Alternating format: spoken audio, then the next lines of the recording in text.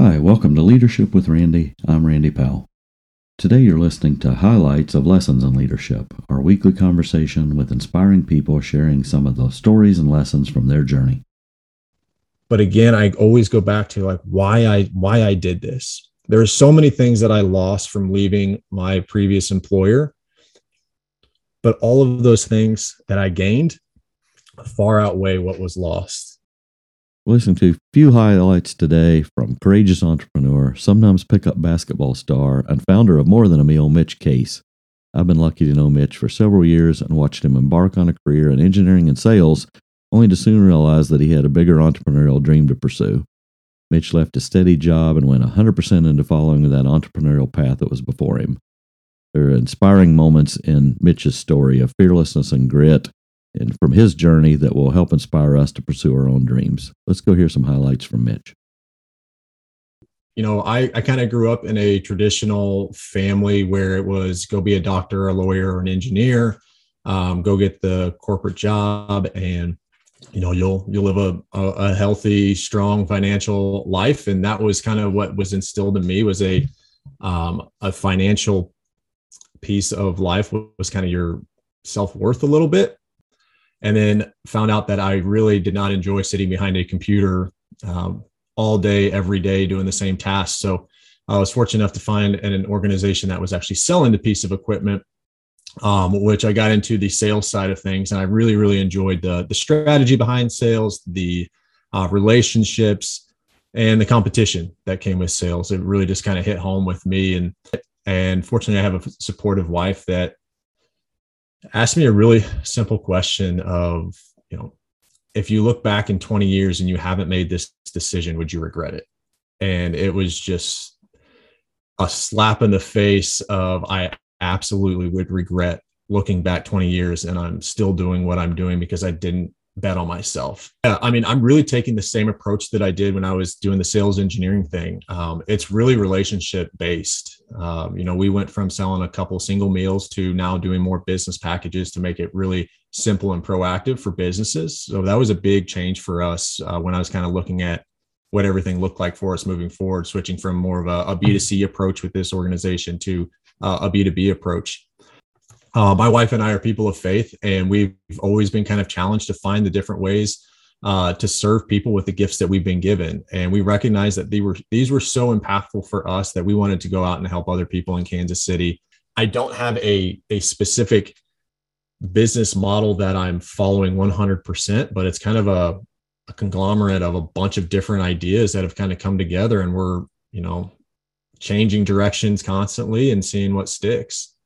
Just because you have a good idea does not mean that people will buy from you. That's probably one of the biggest realizations that I've had, because I've never met anybody that said, this is a terrible idea. I don't know why you would ever want to do something like this. It was, this is a fantastic idea, ... And I'm like, well, why aren't you buying from me? I would have really told myself to truly never miss a party, but go out and do the things that really make you alive. Not follow the footprints of what you'd kind of been told. And I've talked to a lot of people about this, and it's not that being an engineer is a bad thing. I just realized it wasn't the thing that brought me joy in my life. It was the thing that I felt like I needed to do to be successful. And I want to rewrite that story of what successful means. But I truly believe that success comes from you being in that zone, that you have joy, that you're good at what you do. I think it was somebody else told me, it's always longer than you think it's going to be before you can take that first paycheck. And I'm here to say that so far that is a fact. Make sure that the reason you're doing this is not to go out and create money, because when the money's not coming in, you still have to have the drive to go out and create what you need to create.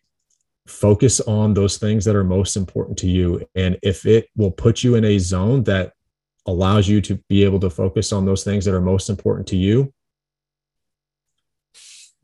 then I would maybe recommend quitting. It's if you can handle those three things, or they all align, I say go for it.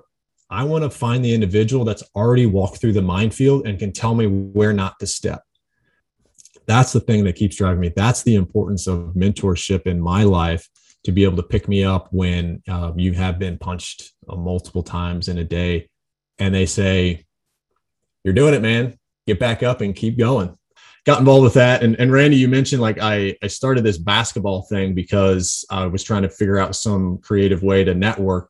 It really came because I was calling on a bunch of engineers, and I'd invite one out to have a one-on-one conversation to build that relationship. And some of the engineering firms I was working with had, 300, 400 employees with it. And they would invite 5 or 6 of their friends to come and have lunch with us. So then the conversation itself would be monopolized. We really wasn't able to dive deep with each of those individuals to get to know them, learn about their families, the things that they like to do outside of work. And I would still have to swipe the credit card for a $200 lunch and not really get much out of it. So I literally went to a couple of those individuals and said, what will you do outside of lunch that we can get out of this environment where you feel like you have to talk about work or business, and let's just get to know each other. And so a couple of them said that they liked playing basketball. And the thing that I love the most, which has really solidified my drive on kind of what I'm doing now, is that each of those relationships started from nothing and were strengthened through this thing that they enjoyed playing together. They had something in common before they even knew each other. Thanks for joining us for these highlights of lessons in leadership. I hope you were as inspired as I am. You can find the full-length audio right here at this site, or you can watch the full-length video of our conversation at leadershipwithrandy.com. Now get out there and make a difference. Keep believing, dreaming, and doing, and have an awesome week.